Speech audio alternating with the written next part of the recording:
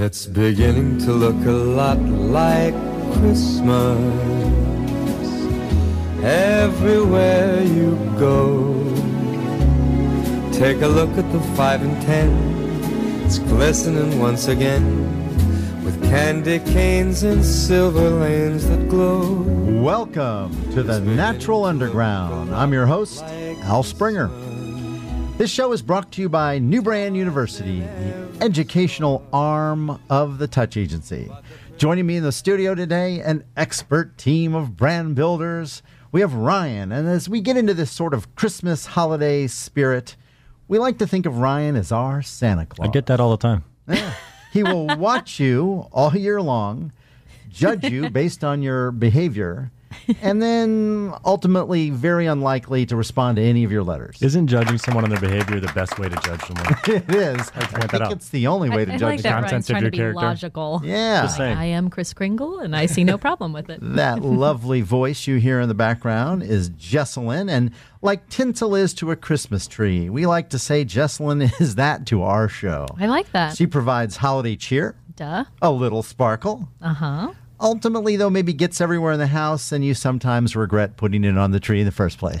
What is It hits tinsel? close to home. I don't even know what tinsel is. You don't know what tinsel is? It's like the silver, it almost looks like little tiny like metallic strips of paper, and they're not paper. Or like it's aluminum foil. Yeah, I it's think I've basically seen it. foil. That sparkle. And you Yeah. like throw it on the tree, What and it looks kind of like Grinch? icicles. What kind of Scrooge? Yeah, Doesn't know what geez. tinsel Don't know is. what tinsel is, man. I almost think it might be a regional thing a little bit. Could Do you be. think that? Could be. We'll have to check. We'll have to check into your tinsel background. Like the popcorn on the tree thing. That's like a regional thing. Well, you know, Someone that- what? Speaking of weird stories and just Ryan, sort of the Christmas, holidays. have you heard of it? Yeah, welcome. Jeez. I watched Home Alone. I didn't see that. That's pretty good.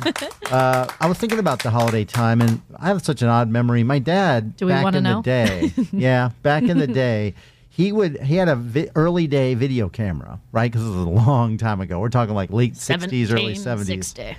And but what came with it was, and I think his camera was probably out of the 50s. He just kept it. He would open this suitcase and have a bar of just a bar. He would set up a bar. We'd all drink, even as little kids. There you go. He would set up a light bar, though, that looked like he was going to film a commercial or maybe a major movie set. And it would take him a half hour to set this thing up. So we would all be waiting at the top of the stairs, desperate to go down to see what Santa Claus brought. Nothing. And he's like, one more minute. One more minute. And by the time you came down, the room was so flooded with light and heat from this thing, you couldn't even concentrate. You didn't know what was happening. There was no audio and cameras back in the day, so he's Right. barking orders at you. You better smile like this one. And we're like trying to open it, look at the Wow. camera. It was a wild experience. And How yet, does that make you feel?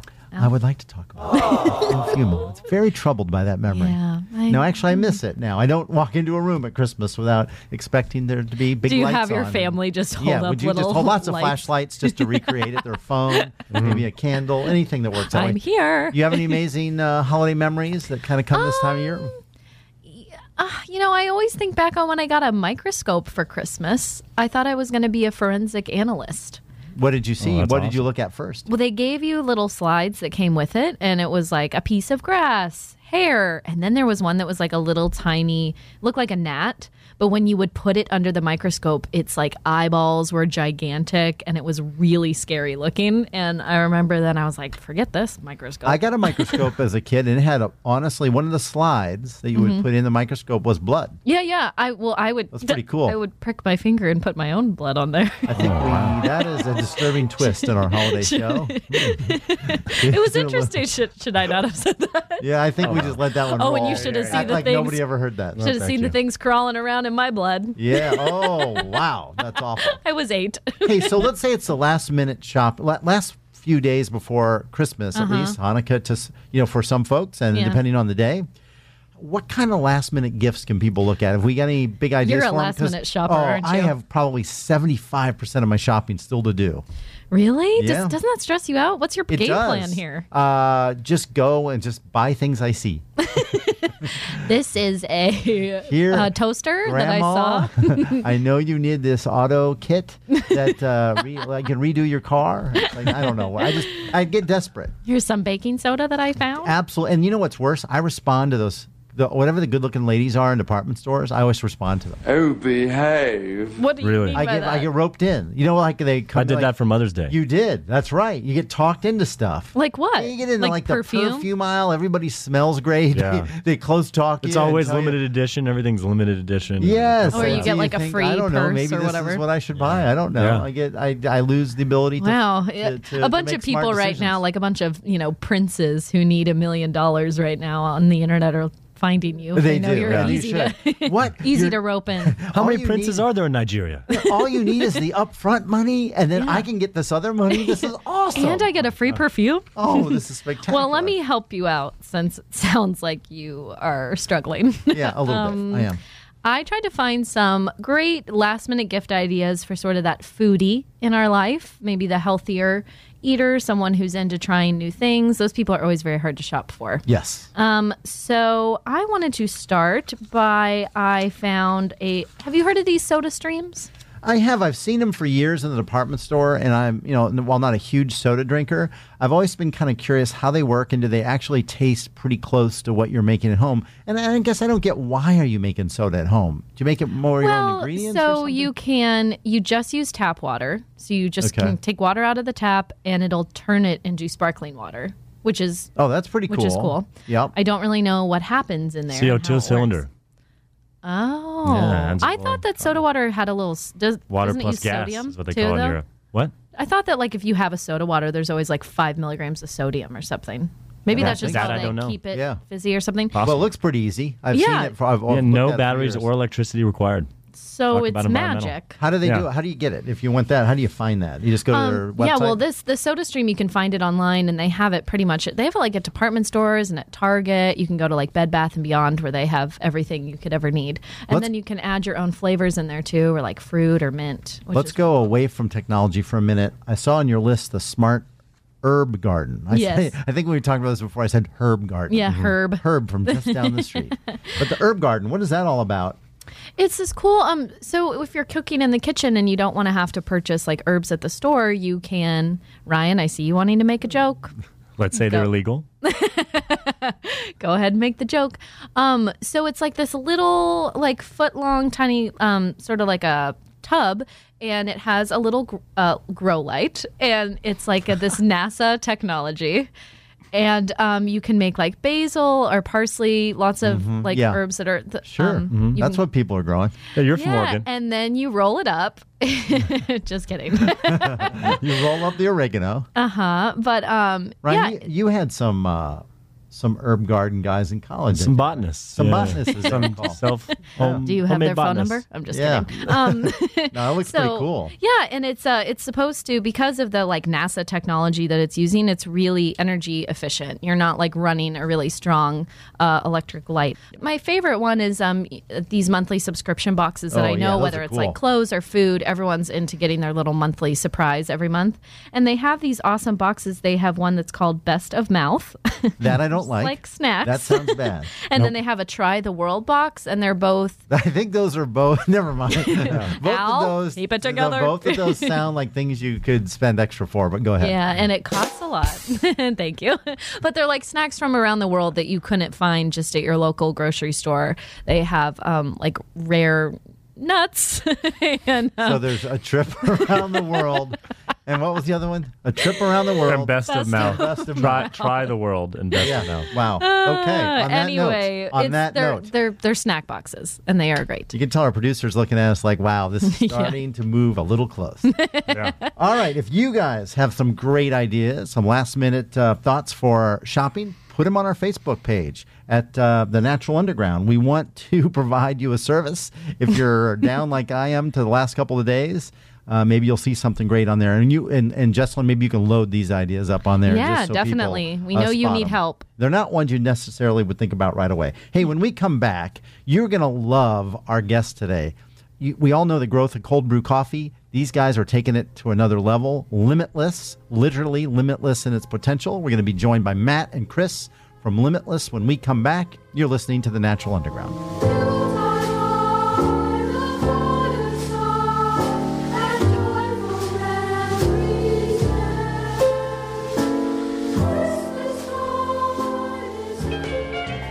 Rocking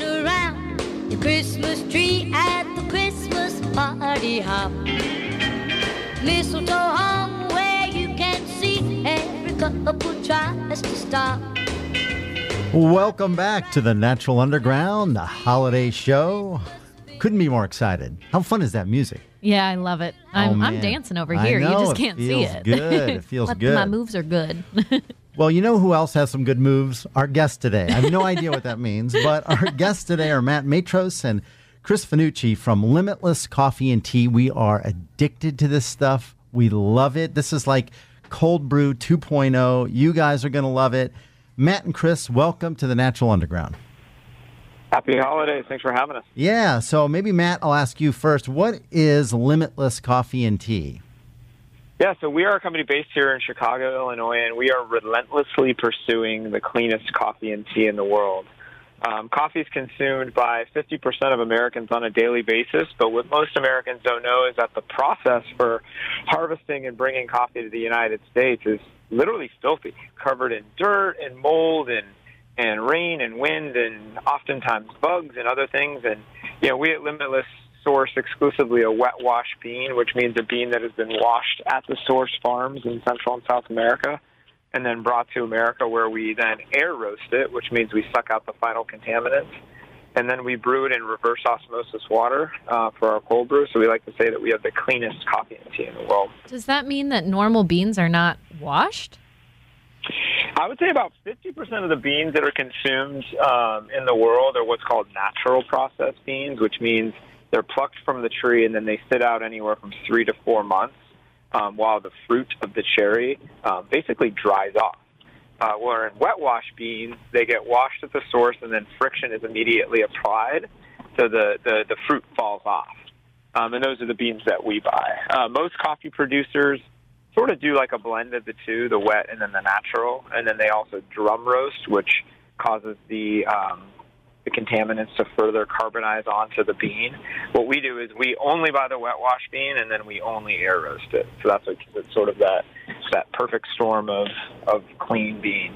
I want to come back to that process in 1 second. Where do you source the beans? Is that part of your story? It is a little bit. So we like to say that we are direct trade, which means we buy direct from farmers. So we went down to El Salvador, Honduras, Colombia, other parts of Central America, and created a direct handshake deal with many of the farmers that we work with. That just means that they get a higher percentage of the funds from our transactions than if we were to work with a third party. We then import the beans into Chicago and then roast them in our facility here. That sounds pretty interesting. And then when you talk about the wet washing and the air roasting, how did you guys discover that sort of process? What became appealing about it to you? Yeah, so I was traveling around the world a couple of years ago and found myself on a coffee farm in Bali, of all places. You know, in Java is the largest island of Indonesia, and obviously Java is what we sometimes refer to as coffee. And just happenstance ended up on a coffee farm where I witnessed firsthand this natural process. And I literally said to myself, I'm like, man, this is just a dirty process. If Americans knew this, I'm not sure they would consume as much coffee as they do. And like any entrepreneur, I said, there has to be a better way. Sure enough, I started doing experiments on my body where I would, every day I would drink a different coffee, and I found that the wet wash bean combined with the air roast just gave me a better performance. I just literally felt like a better person. And I said, I need to spread this across the country. I need to get this word out, and that's where Limitless was born. And you mentioned reverse osmosis water. It's been a long time since I've been in any sort of a science class. Can you please remind me what osmosis means and why it's important? The simplest way to describe reverse osmosis is most people use water that comes right out of the ground. And in most municipalities in the country, there's pretty strict clean processes, so it removes almost all the minerals and deposits that end up in our drinking water, which is why it's safe for us as Americans to drink water out of the ground. What reverse osmosis water does is it just essentially takes that water out of the ground and runs it through about 6 different filters, and it makes it almost completely pure of any minerals or deposits that would be normally found in water. It's similar to the water softening process, if you've heard of that, between hard water and how does that how does that affect the flavor of the product to use that type of water?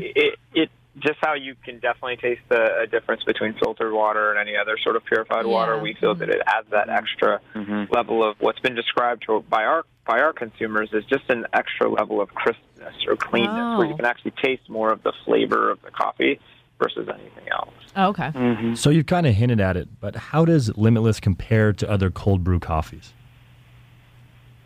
So in the world of cold brew, maybe what we should do is just do sort of like cold brew 101, and we can start as to why is cold brew different from iced coffee. Well, love it. Yeah, so iced coffee, which has been consumed for decades, is basically just coffee that was brewed hot. So they took hot water and they poured it over coffee grounds, just like, we're all used to growing up seeing from our moms and dads in our kitchen. And then they throw it in the fridge or they throw it on ice, and now you have iced coffee. But what cold brew does is it actually takes the coffee grounds and then you soak it in 80-degree or lower water temperatures. And what that does is it does two things. One is it causes the coffee to soak overnight, which infuses a little bit more of that caffeine into it. Because the hot water will start a chemical process which actually kills the caffeine. So with cold brew, you preserve a little bit more of the caffeine. And then number two, because you're not adding that hot water and starting that chemical process, there's a little bit less of an acidic flavor to it. So what cold brew is versus regular iced coffee is it's a more subtle, more balanced flavor versus that acidic flavor. And then it also has anywhere from 1.5 to 2 times more caffeine than hot coffee. That's why we love cold brew as a beverage. We think it's going to be the category killer of energy drinks, because you're looking at an organic or all-natural product that, in the instance of original cold brew, has 0 calories, versus a Monster or Red Bull, which has 14 ingredients, of which 12 people can't pronounce, has a couple hundred calories in it, and has a number of man-made chemicals and ingredients. So that's why we love cold brew as a category, and that's why I drink it every day. Yeah, I have one more question real quick on that note. Maybe, Chris, if you could answer this, or whoever. Just because it's cold brew, can you still drink it hot? Do you have a way to... Do you recommend people heat it up if they still want hot coffee, or do you not recommend that? That's actually a good question. We actually experimented with hot coffee or cold brew coffee in the hot form at our roastery, and we found that you can get a really delicious flavor out of cold brew coffee when heated. And some customers have even come up to me directly talking about how they've heated our cold brew up and use it as a catalyst for hot coffee in the morning, which has been really cool. Awesome. Very cool. So cold brew coffee by itself is kind of innovative in the last couple of years, but you guys have been innovating even within cold brew coffee. You have some crazy, unique delivery forms. What is the Buzz Bag?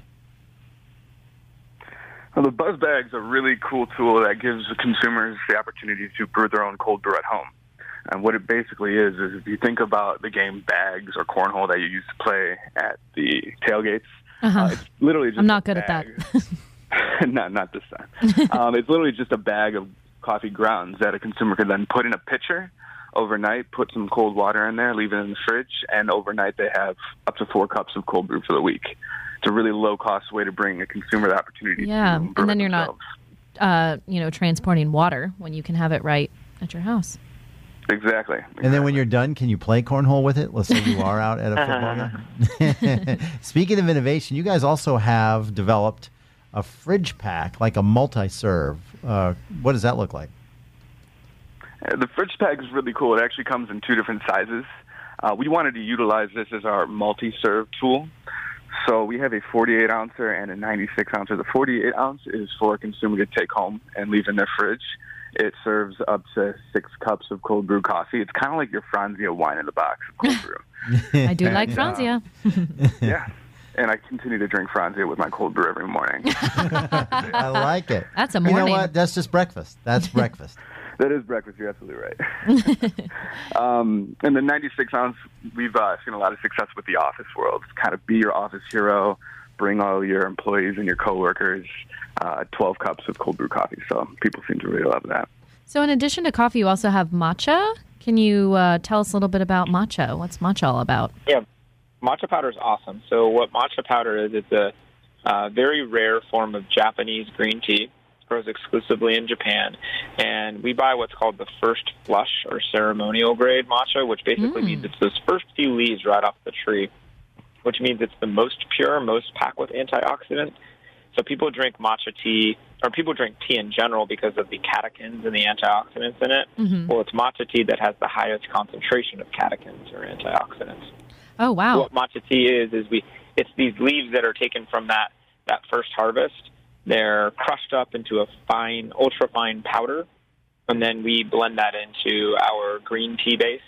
That's a fair trade green tea that we get from China that we brew in our roastery. So you get a drink that's got this earthy, delicious tea-like flavor, and then we have a couple SKUs that we add organic cane sugar and natural mint extract to add a little bit of a level of flavor to it. But matcha is it's a way to get that sustained caffeine buzz without having that extra punch that cold brew coffee gives you. This stuff is so well thought out. I mean, there's a science behind it, but there's an art form because it tastes absolutely delicious. I know you guys are just launching the product now, but do you have any locations any of our listeners might be able to find to try the product themselves? Yeah, so we started our business back in March, and our focus was mostly in the office world. So we have about 150 office accounts around Chicago and Los Angeles. We have some pretty high-profile customers, LinkedIn, Twitter, Uber, Pandora, Pinterest, a number of trading firms, where we give them a kegerator and then we sell them cold brew and matcha tea for their employees to use on tap, because we really like to say that we're powering the day. But within the last 2 weeks, we've launched our bottle cold brew and ready-to-drink matcha tea products into 40 Mariano's grocery stores, which is a beautiful grocery store chain here based in Chicago. There's 40 locations in and around Chicagoland, and we're excited to partner with them as our first major retailer to roll our bottles out. We've been on the shelves for about a week, and the good news is we've already seen a number of reorders, and the products are turning, and when we go to the shelf, we're seeing a lot of empty spots, which is good. That's spectacular. We're going to take a break, but when we come back, we're going to talk about the sort of the entrepreneurial side of all this, and at that point, we can talk about your amazing packaging, just the design, the look of it. Gorgeous product. We'll be back in a moment with Chris and Matt. You're listening to The Natural Underground.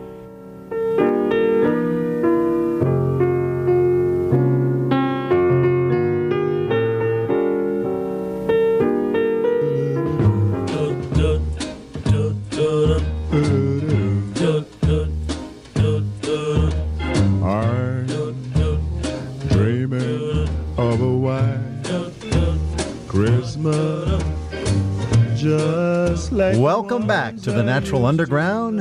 Our special guests today are Matt and Chris from Limitless Coffee and Tea. We've already learned all kinds of cool stuff about the product. And if you're just joining us, Limitless makes great tasting cold brew coffees and teas. You got to try them. They look beautiful. They taste fantastic. Now we want to learn a little bit more about the business side of Limitless. So in keeping with our holiday show, Matt and Chris, what's the worst holiday gift you guys can ever remember receiving, and what was it? I'll let Chris start with that one. Chris, have you been thinking about that one? Just off the top of my head, a funny story comes to mind. This was back when I think I was just starting to work out for the first time in my life.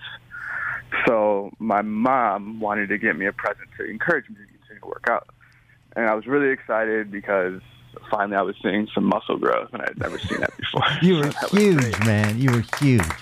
I was huge. I had no neck at that point. So my mom wrapped up this present, and I opened it up on Christmas Eve, because we get one present on Christmas Eve. Yeah, me too. Oh, I hate that. I hate that rule, by the way. It's the right way to do things. That ruins Christmas. You should never let one sneak in before the deadline. And the best part is I would always sneak in more than one, but that's a story for another day. Yes. But I open up this box, and inside is a shake weight. Oh, no. Oh. There's no manly way to work a shake weight. I own a shake weight, and you got to do that by yourself with no camera, no pull the blinds. Phone, pull the blinds. I can't even bring myself to do it by myself. yeah. It just once you get wrong. over it, it is a little difficult. Once you get over the initial shock, it just looks. Everyone wrong. who comes over will be like, "You have a shake weight? Wow. What are you doing?" And then you show them your triceps. Yeah, then it makes up for it. Excuse Matt, me. what about you? You've had to have one bad one. You know, I don't want to throw anyone under the bus, so what I'll do is I'll take the heat and tell you the worst gift I ever gave to someone, and because I'm still taking crap from it for my niece. I have a 13-year-old niece, and she's the sweetest little girl ever. And, you know, for most kids, I try to be the cool uncle, and every year try to get whatever the hot new toy is. Well, around her when she was 8 years old, whatever that was, maybe 4 or 5 years ago, there wasn't really a hot toy, so I didn't really know what to get her. So I ended up going to the mall and going to the toy store and just kind of like just scooping a bunch of stuff from the clearance bin into a big bag and presented it to her, because it was sort of just like a potpourri of different things. And when she opened it up, she thought it was a gag. Like, she literally thought it was a joke. And I'm like, so it's now affectionately referred to as the box of crap that I got her. When she was 8. So bad. So you were trying to kind of make it interesting, and you put in a bunch of different things that just didn't come off right. Yeah, and then, of course, I felt horrible the next year and came correct with an iPad. So. Wow. Now it's forgotten, man. That is completely forgotten. Well, we always ask the same 2 questions of every guest, and since there are 2 of you guys, I'd love to hear this. Where did you grow up? And then what did you want to be, you know, when you were growing up? And I don't think that cold brew coffee was probably in the mix at that point. So, Matt, where did you grow up? Yeah, so I grew up in a little bit outside of Los Angeles, California. And then when I was a kid, I wanted to be a sports agent. That was sort of always my thing. And I like to say that, you know, my greatest accomplishment is that not only did I say I wanted to be a sports agent, but I eventually became one. So after finishing at USC, I went to work for Beverly Hills Sports Council representing baseball players. And although it wasn't the industry I stayed in, I still have a special connection with the athletes. And so now I'm looking for myself as a food entrepreneur. Did the movie Jerry Maguire just change your life? You know, it's funny. It came out when I was a senior in high school, and that was the year when everyone starts talking like, "Oh, you're going to college? What do you want to do?" And of course, everybody thought I wanted to be a sports agent just because of the movie. So at first, I was a little frustrated by it, but then actually later on, while I got into my career as an agent, it actually sort of helped me explain to people what I was. Because if people had no concept of what I did, I could say, "Oh, it's just like Jerry Maguire," and then they knew exactly what I did for a living. I like it. Chris, where did you grow up? I grew up right outside of Chicago in a little town called Glen Ellen. Sure. And for those of you familiar with Chicagoland, it's really close to Naperville. Yep. And I guess what I wanted to be is split up into 2 different sections. You know, when you're younger, maybe between 10, 14, you kind of have the whole world as your oyster. It's kind of before you start getting realistic, right? Before your dreams are crushed slowly. Yes, exactly. Well, my dreams were crushed early because I wanted to be a stuntman. Oh. And after seeing all the stunts on TV, I was like, oh, my gosh, how do they do all this awesome stuff? And my mom told me, oh, they have stuntmen out there. And I was like, oh, this is crazy. So I go to my middle school at the time, and it had just been a big snowstorm. There was ice covering the entire ground, and we were out for recess, and I broke my leg jumping off of a swing. So your stuntman career was short. It ended my dream. Yeah, what did you want to do after that? After that, Matt kind of stole the show. I wanted to be a sports agent and actually went to school for sports management and did a little project for the San Diego Padres before I found my my calling in food and bev. So all over the place. Really. Is that how you 2 met? Yeah, how'd you guys meet? We met a couple years back because I was involved in a company called Koya, which was an almond milk protein drink at the time, and Matt was running a chain of restaurants called Protein Bar, and I was trying to sell him our product to put into his restaurants, his fast casual restaurants. And after that, we kind of just kept in touch for a couple of years before we reconnected. Now, how did you guys start Limitless? Who had the idea, or which part of your group had the idea originally? Yeah, so when I was, after I exited Protein Bar, I sold it to a big private equity firm, took some time off, traveled around the world. That's when I saw those coffee farms, and then came back to the U.S. in middle of 2015. That's sort of when I said there's got to be the better way of coffee, and I started doing some research and went all in with my life savings and bought a roaster business out of Atlanta and moved it up to Chicago. Well, I was looking for a place to put all this roasting equipment and stumbled upon Chris's Almond Milk Kitchen. And that's sort of where we reconnected. And he was at the time in the process of moving his business out to Southern California, the almond milk business, and he just didn't want to go. And the opportunity presented itself for us to work together. We didn't end up putting our roaster in his almond milk kitchen. We found it on full market, but it was a love that sparked and has been nothing but awesome things since then. And then just real quickly, before that, you had built a business, the Protein Bar, right, Matt? All over Chicago. Yeah. Gorgeous places. So Protein Bar is the on-the-go destination for healthy fast food. We have 20 locations across Chicago, Washington, D.C., and Denver, Boulder. I like to say that we're sort of Chipotle meets Whole Foods. So we have breakfast, lunch, dinner. We have burritos, shakes, wraps, salads, juices, the whole nine. I'm still involved in the business, just don't run the day-to-day. And that got you into the entrepreneurial vibe, probably. It did, yeah. If you want to get one of those in Austin, that'd be great. Yeah, please. Yeah, I've kicked the tires on Austin for sure. We were just down there actually looking at real estate not too long ago. Well, I just want to talk about your product design. It's so clean and modern looking. It's really different. So, I feel like some of the other cold brew coffee brands go with this more sort of vintage-esque design style, but you guys really stand out at the shelf. You went a really different direction. How did you get there, and how did you present that story to retailers? Yeah, you nailed it. So we want to differentiate from all of our competitors because we really want to own the category or create a category around clean. So in the world of coffee right now, we like to say that there's three positionings. There's convenience, which would be sort of McDonald's or America runs on Dunkin'. There's community, which is what Starbucks has built over the last 40 years. Be a part of this club. This is your third place. Or most recently, there's, as you mentioned, the vintage or the heritage or what we call craft coffee scene. We want to be our own thing. We want to be performance meets beauty, and we really want to own that cleanness. And that's sort of why our packaging represents that. We like to say that, we're not a rebuilt 1967 Chevy. We are the Tesla of coffee. Yeah. Or we are not, a Bikram yoga studio. We are SoulCycle for coffee. We're that performance meets edge meets beauty. And that's sort of why Limitless exists, is because we really want to power productivity. That's what we thought would be interesting to retailers, too, is that cold brew coffee's become so popular, right? But you're cold brew coffee 2.0. You're really the next generation. It's not looking back. It's looking forward. And that packaging seems to reflect that, which I think is really eye-catching for folks as they walk that shelf. So very cool.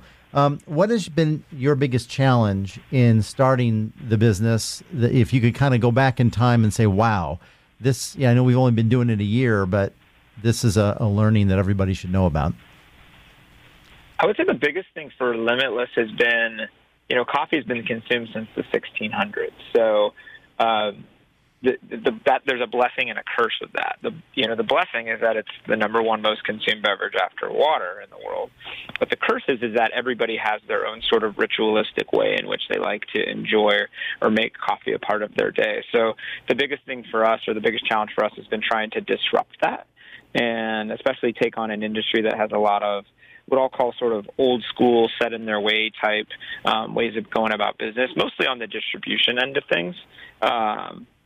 And then for us, as us trying to be innovators, we're moving fast, and a lot of the coffee industry tends to move at a little bit slower of a clip. So that's been a little bit of a challenge right now, but with every challenge brings opportunity, and that's why Chris and I have been super excited about what we've been able to accomplish to date, and why we're so pumped to have what we call proof of concept with all those offices that we have in Chicago that are really the tastemakers for us, and that are really proving that we've hit her on the right niche. Right, your product is showing up on shelves for the first time. As entrepreneurs, how exciting is that? No, it's so great. And I know Matt would agree with me there. I mean, do you walk in the store and just look at it and go, there it is, and freak out? It's got to be satisfying, even more so. I know, Matt, you could walk into the Protein Bar and have a certain reaction the first time, but seeing your product in a shelf of someone else's business has to blow you guys away. It's exciting, but, the easy part is getting on the shelf. The hard part is staying on the shelf. So that's why I never like to pat myself too much on the back, because I know that the real work starts right now to getting those consumer turns and really convincing the consumer that we have a reason for being, especially because, as I mentioned, coffee is so prevalent and there are a number of competitors in the space. So now the onus is on us to really give consumers a reason to pick our product up. Last question for you. I had a chance to visit your office. How did you guys find, as cool as your product is, so is your location. You're in that Fulton Market area. How did you find that space? And you guys can imagine when we visited their office, there's produce trucks out front. It had kind of a market vibe going on. How did you find that spot? Yeah, we knew, we're in Chicago. We're a homegrown Chicago business. And in the country right now, there's probably 3 neighborhoods that are just really hot and sort of like bastions for coolness. The top 3 that come to mind are Williamsburg, which is a section of Brooklyn. You have the Abbott-Kinney district in Venice, California, and then the Fulton Market district in Chicago. So we knew that anything coming out of Chicago that's cool really starts and originates in Fulton Market. And there's a heritage of food manufacturers on this street. As you mentioned, the produce suppliers and fish and meat packers. So we knew that if we were going to start something from a food manufacturing perspective, Fulton Market had to be the place. That's and so I had great. a number of relationships with real estate developers, and we got really lucky, found a 2,300 square foot space, and we've been brewing since March. Wow, this is awesome. So last question, if people want to know how to find more about you, more about Limitless, what's the website? Yeah, so we'll ship beans nationwide, and we hope to be coming nationwide with our ready-to-drink products. Everyone who wants interest and learn more about our story, learn more about our sourcing standards, where we get our beans, how we clean our product, can go to limitlesscoffee.com. We also have Instagram and Facebook and Twitter followings that are pretty strong and successful. So feel free to join us on our community and on our walk as we spread the gospel of clean coffee. I love it, guys. Amen. Guys, thank you. Preach on, brother. Thank you, man. Matt, Chris, Limitless Coffee and Tea. So great having you on the show. We'll talk to you soon. Thanks again. Guys, when we come back on the Natural Underground, we're going to talk about a class. We're going to dip into a class from New Brand University on cause marketing and whether it's dead or not. How's that for a shocking little intro? You're listening to the Natural Underground. Good girl, Santa baby, and hurry down the chimney tonight.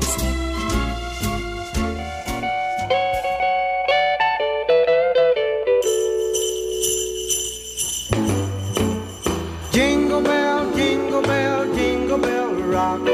Jingle bells swing and Welcome back to the Natural Underground. In our final segment, we're going to tackle a question we get asked all the time at the Touch Agency. And in our final segment, we always try and kind of dip into our educational arm, which is New Brand University, right? Right. The classes, the workshops that we offer folks in that emerging consumer packaged goods industry, particularly those that specialize in better for you natural brands. Yeah. So as you can imagine, a lot of those brands have heart, right? They were created because they have heart for the planet, ingredients, environment, people, the communities that make their product, labor practices, all those kinds of things. So sort of intermixed in there is the interest in, should my brand link to a cause, cause marketing? Should I partner with a nonprofit or a cause of some kind? I always think of Tom's shoes as sort of the ultimate example, as a classic kind of Buy one, give one. Yeah, buy one, give one. Great questions and noble questions, but one that has complicated answers. And I was probably a little provocative there, and intentionally so, with the lead into this segment is cause marketing dead? And the only reason I say that is because we see a lot of those relationships in our industry in natural foods. So you go into a Whole Foods or a Sprouts or a Wheatsville, an Earth Fare, Fresh Thyme around the country, you're going to see a lot of brands who donate, and maybe they put a little logo on for a cause they believe in. Right. Right. But one of our sales directors at the Touch Agency the other day said it was interesting in talking to retailers, cause marketing seems to have become a bit of a non-starter. And I think it's more complicated than that, right? So first, some background. We've had some major success, even at the Touch Agency over the years, with cause programming. An example would be Hanson's Blue Sky Soda. Hanson's, which owns lots of beverage companies, or did, I think, before they were acquired, but they own a Blue Sky Soda. So a few years ago, we built a relationship with Blue Sky and then humane societies like SPCAs around the country. So we put together, we put a blue tab on the top of each can. And if the consumer collected and sent that tab in, then the brand would donate 10 cents a tab to a regional humane society in one of 8 markets around the country. So it was a cool way to localize it. Yeah. We did the Portland, Austin, Boulder, a couple in Florida, SPCA, LA, one in the Northeast, and one in Chicago. And so it's kind of a cool way to take the program local and to get it connected with folks. But in doing the program, we learned a lesson that sort of played out every day. So that big lesson is cause marketing only works if the brand is all in. In other words, just putting a little logo on your package or the back of a package, or even just making a donation and mentioning it to people doesn't really seem to move the needle much, right? And we believe it's because everyone from retailers to consumers, all of us, including us here at the show, all have become a bit jaded by some of the kind of magical, non-specific commitments to causes that brands make. Yeah. And you see it all the time on We care products you about buy. the environment. Well, Yeah, what does but that mean? What does that mean, right? Is it how Right. up and down, how vertical through an organization is it I really? think that's so true. I think consumers now hold brands actually to a higher standard when it comes to this. It's no longer the surface cause marketing stuff. It has to be in your DNA of the brand, part of the reason you started it. That's exactly right. And I think the quality of your product also. You got to win on the shelf. People think cause marketing makes up for something else. Tom's shoes didn't just win because it was buy one, give one. It's because those little Tom's shoes are value for how cheap they are. Yeah, they were They look cool cool. product. And they're comfortable. Right. And that's going to speak to our lessons in a minute. So we want to outline the 5 key points relative to making cause marketing work for your company. Yep, so here's our 5 points. Number 1. Oh, I always like that. So low, so authoritative. Look, as we said, first and foremost, and as Ryan mentioned, you have to have a great product, right? It must win on all the standard measurements, from ingredient deck to packaging to taste. We get brands approach us all the time that say, hey, I'm thinking about doing this, but then you kind of look and say, well, get your product right first. Yeah. People paying hard-earned money for your cookie, your soda, your chip bag, your cereal, whatever it is, they ultimately want to know that they're getting their money's worth and they've bought something that is great. In other words, no one will care about you if your product sucks. Yeah, true. All right. How about the second one? Number 2. Pick a cause that you actually believe in. Don't greenwash your mission. And by that we mean don't just sort of say, it sounds like something that my consumers would care about. Make it something that you actually care about, right? If you don't care about shoes for tiny elves, then don't say you do. Right. I do. I think tiny elves, it's a holiday You season. know how much you like tiny hands. They tiny elves, tiny hands, tiny shoes. Let those elves fend for themselves if you don't agree, if you don't support the cause. In fact, I'm thinking about launching a Screw the Elves campaign. That's how I don't care about the shoes. Screw the elves like as an insult, or what kind of a... Yeah, no, that's exactly the right. Elves No. That's campaign. a different campaign. So this is our holiday show, so probably not the time to go into more detail about my Screw the Elves campaign. A great example of caring, though, is Daily Greens. We've had Shauna, right, the founder of Daily Greens, on the show. And we've had her on, and she talked about her reality, which is she battled breast cancer and won, which is amazing, right? But and so did her sister, I think, at the same time, if I'm not mistaken. Yep. So when they support breast cancer funding and research, they're all in, right? Every day, Shauna lives that life. She really believes in the cause, and it comes through in everything that she does. I think consumers have gotten good at being able to tell authenticity. They're looking for that. Yeah. Yep. I agree with that. So the next point. Number 3. Invest the time in actually getting to know the folks, the forks, the spoons, And the knives. forks, and the knives, all the of the cutlery. If you aren't eating with these people, get to know the folks at the organization. Have meetings. Go visit them in person. Spend a day volunteering to actually do whatever it is that they do, right?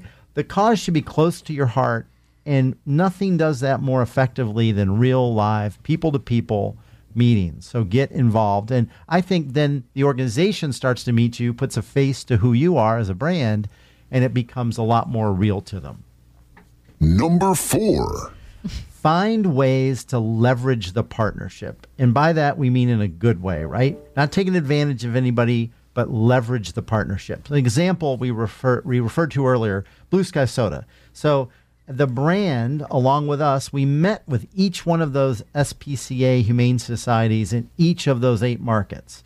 And we connected with their fundraising efforts. And the results ended up being incredible, right? So if you look, for example, we were on a live telethon on SPCA LA. In fact, I got to hang out Who was Stifler's mom? Remember that actress in American? Yeah, what is it? American I don't Wedding. remember. American Pie. Yeah, American. well, I don't know the name. Yeah, right. But she was on there. In fact, I got to walk her out to her car where she asked me the oddest question is that have we ever thought about developing a beverage for regularity? And I remember thinking that's kind of unusual, but she was really funny. So maybe she was just trying to make me laugh, but it was just kind of a crazy experience. But we were on a live appearance of SPCA LA, and in fact, she was on there because she had heart for a pet adoption.